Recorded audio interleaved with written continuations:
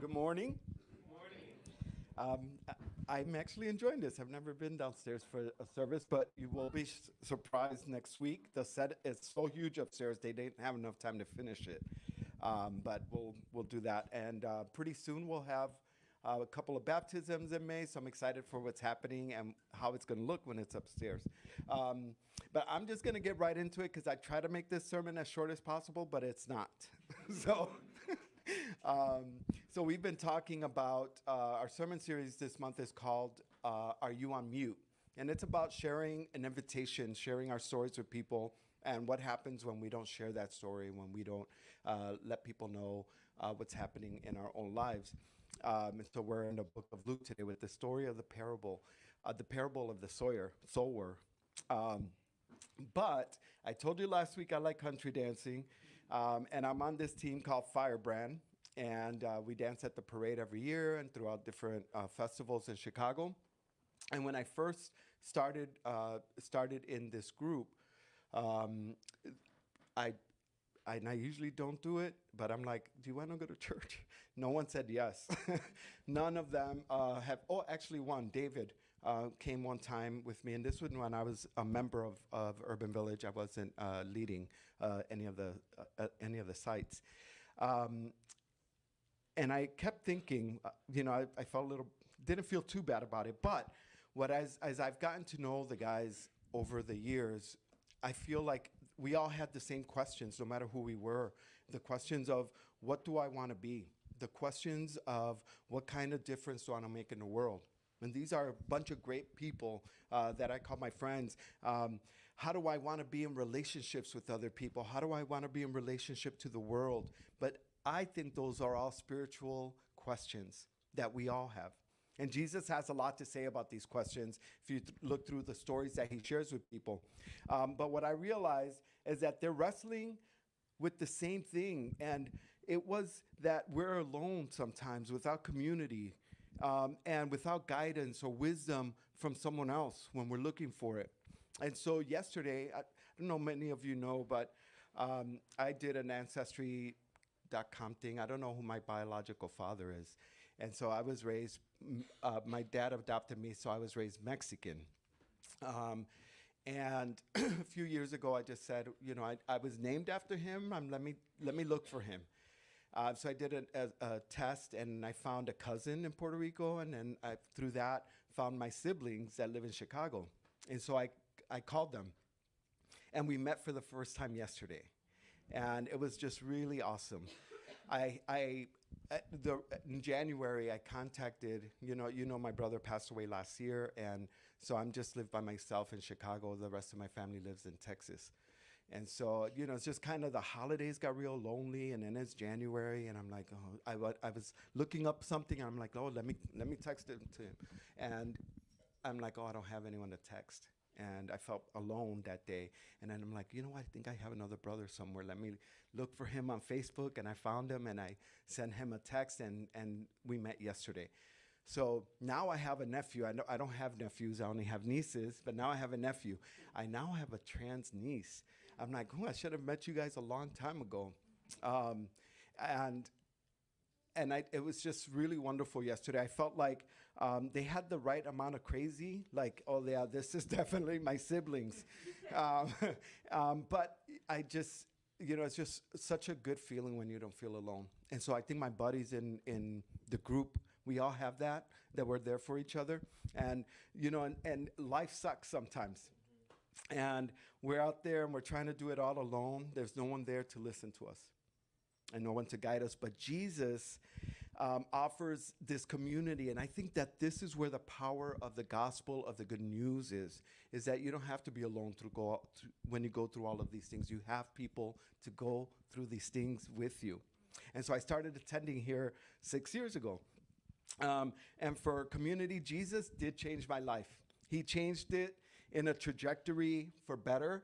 I changed careers at 50 years old. Now I'm doing this when I was doing something else before. He helped me be a better father to my children, a better partner. Been there every time I messed up and continues to be there every time I mess up. Jesus has changed my life. And more than anything, Jesus given me the courage to live boldly, knowing that I don't have to face any of my challenges by myself. I'm never going to be alone. And so this idea of church isn't called to be personal, like Paul was saying, or a private kind of faith. It's called to be public. It needs to be shared with other people. And we've been unpacking for the service Acts 1:8. I'm going to read it. It says, "Rather, you will receive power when the Holy Spirit has come upon you. And you will be my witnesses in Jerusalem and all of Judea and Samaria and to the ends of the earth." And so we've talking about what it means to be a witness, why it's so hard, and why and what the invitation looks like for people. And so today we're going to look at the parable of the sower, and you may have heard it a few times already. If God put man on earth, but determined that he wasn't going to speak to man, then humans would know very little about God. We would have general knowledge from creation, right? So we would know, and so this is general revelation that we would have. It's not easy that there's some things that you can learn from God just by looking at nature. If God did not speak, this is what we could learn. God would teach us that there is a creator, that it came from somewhere. God teaches that creation teaches us that there's a sustainer. Someone's going to keep it going. The plants are still growing. The flowers are still blooming. And God teaches grace. And one of the people in the Bible that knew about God's grace a lot was David. So you can, just looking at people, looking at creation, you would know some general revelation about who God is and why God would give such care to humanity. God creation teaches about the power of God. When you see a thunderstorm, when you see the rain like it is today, there's general revelation when you see these things. And then, but general revelation doesn't really teach you or how to know God. To know God, you would have to hear a word from God to know who God is. And this is what we call special revelation. And it's when God speaks. And so today we're going to talk about special revelation. And the special revelation is when you know that that you couldn't fly high enough, you couldn't go far enough to know the goodness of God, that God's goodness is there with you all the time. That's special revelation, stuff that you don't ever know unless God tells you and God shows you. And that teaches us to value our time with God, because God chooses God's will to be known in our life. And so I'm going to get right into that, right into the parable today.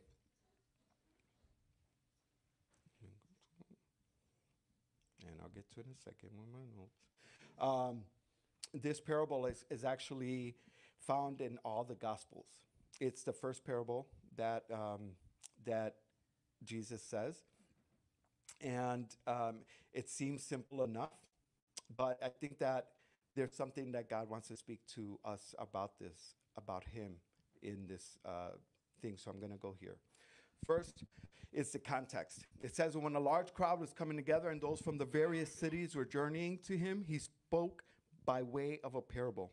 And so we see that Jesus is faced again with this enormous gathering of people. And Matthew's gospel, when you read it, it indicates that the crowd was so big that Jesus got in a boat and pushed away from the land. And so you have this great opportunity to give this message to all the masses that need to hear it. Aside from all the public fear that someone might have in speaking, let's just assume that Jesus was a good speaker. Now, if you're given this opportunity to speak to such a massive crowd, so imagine the United Center full of people, and you are like, what message am I going to give these people? What am I going to say? And what do you think the world needs to hear from me? I can imagine all these questions going through his head. But he takes this opportunity to issue maybe a solemn warning. Maybe this is his chance to tell them, hey, you got to do this because I'm coming back soon, something. But this is the strange thing that happens. He starts to teach them in the way of a parable. And it says this, the sower went out to sow his seed. And as he sowed, some fell beside the road. and it was trampled underfoot, and the birds of the air ate it up. Other seed fell on rocky soil. Soon as it grew up, it withered away because it had no moisture. Other seed fell among the thorns, and the thorns grew out up with it and choked it out. Other seed fell into the good soil and grew up and produced a crop 100 times as great. And he said all these things that he would call out. He who has ears to hear, let him hear. So Jesus gets this big group of people, and the first thing he does is he gives them a lesson on farming. Even he didn't even tell them how to be a good farmer. Really, Jesus is giving an observation about farming to this big group of people. He doesn't tell them how to do it better. He doesn't tell them the secret to better crops. He just begins to tell people that farming is hard. Farming is difficult because there's a lot of obstacles when you're farming. And so we hear the story about different soil types. First is the hardened soil. The sower went out and he sowed. Some fell beside the road and it was trampled underfoot, and the birds of the air ate it up. So for me, the farmer is putting the seed exactly where he wants it and at the desired depth. But in Jesus' day, it was a little less technical. They went out back then with a bag of seed, and they would just throw seed. They didn't plow it like we plow it today. They would just throw seed and whatever the ground was, and then they would plow it. And so he scattered the seed out into the ground. Some of the seed would land on the walking path. The walking paths are in a kind of a lost concept to us as well, because everything drives out. We all drive here, but in a culture where everyone walks, there are paths that are cut out in the dirt and the grass, whatever it is, because everyone walks on it. As the crow flies, then the crow takes these seeds away. And we'll go to the second one here. People are always walking through middles and pathways. I have a huge yard, and I don't know why people have created a path of mud when they're cutting through, and the grass doesn't even grow there anymore, but I keep it there. I feel like putting rocks on that one day, but we'll see. He moves on then to the rocky soil. The seed fell on the rocky soil, and as soon as it grew up, it withered away because it had no moisture. So this isn't much like it has rocks and it's hard. This is more like I have some stone paths in the back, and I guess soil has come upon it over the years. Nothing grows on it. It just has a little level of soil, and then there's rocky path under it. It's shallow soil with bedrock. And then he talks about that there wasn't enough moisture on it. So when it got hot or dry, the plant that came up, it withered and it died. And so the farmers that are listening to that are like, yeah, that happens to me. Every time I do that, there's hard soil under, rock under it. And then the other type was the seedy soil, the weedy soil, that seed would come up, it would start to grow, but it would be choked out by other thorns and everything that was around it. And that happened to the farmers as well. So they're understanding the story, I think. And then he gets to this other soil, and I get through all these 4 types of soil. Then the good soil. And we know the good soil, everything that had seed, it grew, and it produced a crop 100 times as great.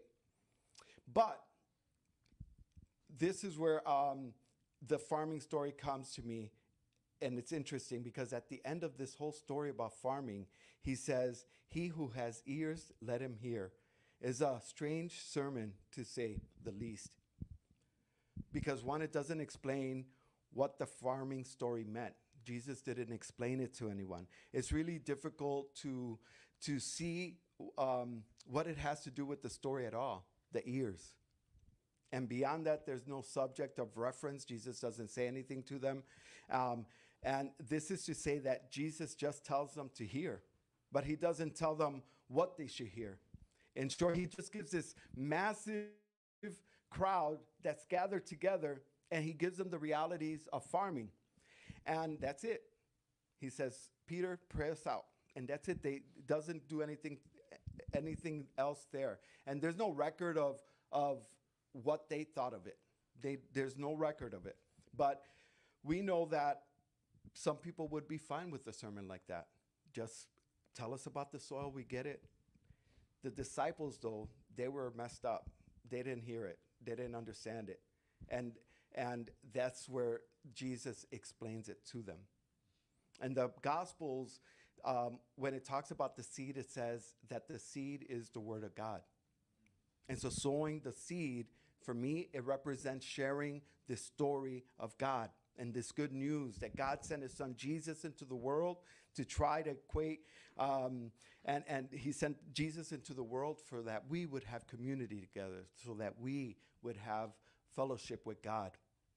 And some people, when we're talking about the sower, some people say the sower is Jesus. But to keep it in general, I think the sower is us. We are the sowers. We are the ones that share God's word with other people. And so the first three soils represent the three kinds of hindrances to the good news. And Jesus then goes on to warn about the three obstacles. And so this is where we're going to get. The first one is the birds of the air. Now, I grew up Pentecostal, and we were taught that the birds of the air was Satan, that Satan had all this power to take this soil. It was a story I heard, but sometimes it felt like not right to me, and I felt like it was attacking me in some ways. But I think I'm going to give you what my understanding of it is through my lens of being a liberation theologist. I think the birds of the air are the principalities of the air, which to me is sexism, it's heterosexism, it's racism, it's capitalism, all the isms, all of these systems that are coming together against the people of God and against humanity. And I remember inviting someone to church one day. They came with me, and Pastor Hannah was preaching. And I forgot what she was preaching about, and I know it was good. But we went out to eat afterwards with lunch, and he just was like, I just don't like women preachers. And I'm like, what? But I'm like, oh yeah, I went to church with you. We all believe that. I remember that women are not supposed to be pastors. And so this was my first time when I came here to see a pastor actually speaking a woman. I'm like, and so for him, it was very difficult for him to receive a word from Hannah because it came against what the principalities of the air was telling him, that women are secondary in the kingdom of God. And it's not the truth, right? And the Bible says that these injustices, they make us see the world in a certain way, but it stops us from seeing the truth of the kingdom of God. A circle that continues to expand more and more, that the more we bring people in, the bigger the circle gets. That's the kingdom of God. Not make the circle smaller. Say these people cannot enter. These people are not allowed. These people cannot speak. All of those things, that's the principalities that I think happens when you're talking about this kind of ministry of soil. It's the same thing that happened with the Jews and the Gentiles, where they're like, oh no, we can't make the circle. Only these people are allowed. The birds of the air. The second hindrance is rocky soil. Some fell on the rock, and as it grew, it withered. And I heard it called the profession of faith. You just don't believe enough, brother. That's what I heard. I grew up in church. I've never left church. I mean, believe me, I believed enough that this gay boy could love God, that God loves me, no matter what everyone else around me was telling me.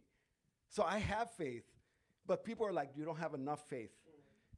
They called me this soil, this scenario of someone that professes faith and then falls away. That never happened. And I've happened, sometimes people receive the gospel gladly. They're excited about what's happening. They're excited, and they start coming to church, start reading the Bible. Not all of a sudden, something comes up and something happens and they stop. And I was heard that it's because they never really believed. But I have to believe that there's more to people, and there's more to our stories than just that. That doesn't mean that you have no faith. Instead, for me, it's like, have you ever been preparing for New Year's Day and you're like trying to lose some weight so that you fit into something? And you start exercising, or you stop smoking, or you stop doing something, and you start off really great, but then something happens, and then you're so excited, but before long it just becomes a chore. Exercising becomes a chore, I know. And you keep doing what you started doing before you planned. And so January 1st comes. I know every January 3rd, I get a gym membership. And by February 3rd, I'm like, it's just so full. That to me is that. It's not about that it has nothing to do about who you are. And so I think these changes in the way that I'm seeing scripture and the way that I'm seeing the words that Jesus says are different. For me, instead, it's, do you make time for God on your schedule? It doesn't have to be like you're praying 24 hours a day. You're on your knees in the morning. Some people love to do that. It could just be saying someone's name because you remembered it. That, to me, is a prayer. And so then we're talking about the seeds that fell among the thorns. That's like when you want something really badly, but other things keep getting in the way. Again, I was brought up to know, just heard it in such ways that it always fell upon me that I was the bad person. When God created us to be good, God created us in God's image. We're all in God's image, every one of us. Nothing can change our mind from that. And so sometimes I want to spend more quality time with my kids, and instead I go and have a drink with my friends. Those are the things that I always have to kind of think about. It's all about my relationships. And I just have to take a nice, honest look at my faith and what I'm believe, and I strive to grow closer to God all the time. But this is the seed that fell on the good soil. It's the one that we all strive to be, the one that we're seeking Jesus with all of our heart, as he's asked us to do.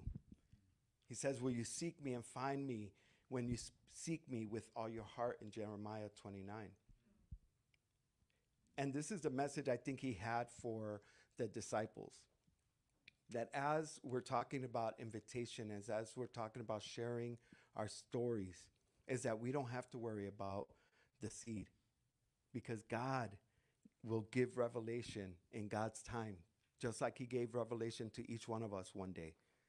We don't have to worry about the seed.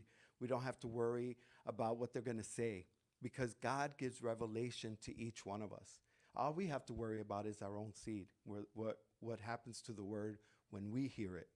And so for me, what happens to the word when you hear it and it comes against messages that you're hearing from other people. And again, like I said, I come from a very conservative family, and it's interesting now that I have two new sisters and a brother, and now a stepbrother.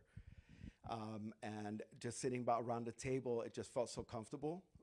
But I already knew that I couldn't, take my partner with me, because I'm like, I don't know how that's going to feel. And interestingly enough, the family, as we're sitting through the table, one sister's like, don't talk politics. I'm like, I wasn't going to talk politics. I just met you, girl. I'll do it next week. But as I'm sitting at the table, it was just very nice. One of them's like, would you like to pray for our food? They've never prayed for food before, so the rest of them are like, I'm like, I'll do it next time. The message for me and that I felt to give was just my own life. And it's not that hard. I didn't feel like I had to give them all these different points, but I'm like, they just sharing a story of why I didn't look for my dad all those years. And I was like, well, I found out when I was 17, but I also found out that I was LGBTQ at 17. And my dad sent me to Mexico to live there. And so when I came back, I remember turning 25, and I wanted to find my biological father. But I'm like, well, what if he rejects me too? I said, so I didn't. I said, I didn't. At 35, I was like, you know what? Why don't I go look for my father? And the same thing. The world told me that I was not good enough. The world told me that God did not love me. And so I didn't. I said, I didn't look for him. And I'm the only one named after him, someone he never met, you know? So my name's Pablo, and that's his name. And so as I come into the room, I look just like him. I'm the only of all the kids, I look just like my dad. And and and so I said, and they're like, what happened? I said, well, when I turned close to 40 something, I said something happened. What happened is that I realized that I was perfect, just the way I was created. I said, not only perfect, I think I was created to be like this, because if I would have let that light shine at 17, I wonder what the world would have looked like back then. Instead, the light was dimmed for all those decades and decades. Not only dimmed for me, but the way I raised my daughter, to tell her that she had to act a certain way and be a certain way because she's a woman. Those things changed. And I said, so that's what changed in me. I said, God created me the way that I'm created. I'm coming against those principalities of the air, just in case the seed is about to get taken by a crow. But that's us. We don't have to worry about those things. It's just sharing the story. And I didn't feel embarrassed. I didn't feel shy about it, because I know without a doubt that God created me this way, and God created me in a certain way. And so that's our stories to tell. Each one of us has a special story, no matter what it is. Our revelation that we receive from God is special. It's a special word from God. Each one of us has that word. And it's our job to just share that. It's not that hard. And so as we continue to be with each other, as we continue to be in community with each other, my word for you today is, don't worry about the seed. God will take care of that the way God took care of it with you. It took me 35 years, but hopefully not as long for others. Someone shared that story with me. It was Pastor Hannah over coffee one day, and it changed my life. It changed my life. So share your stories. Be the sower in other people's lives. And the more you do that, the easier it'll become. Amen?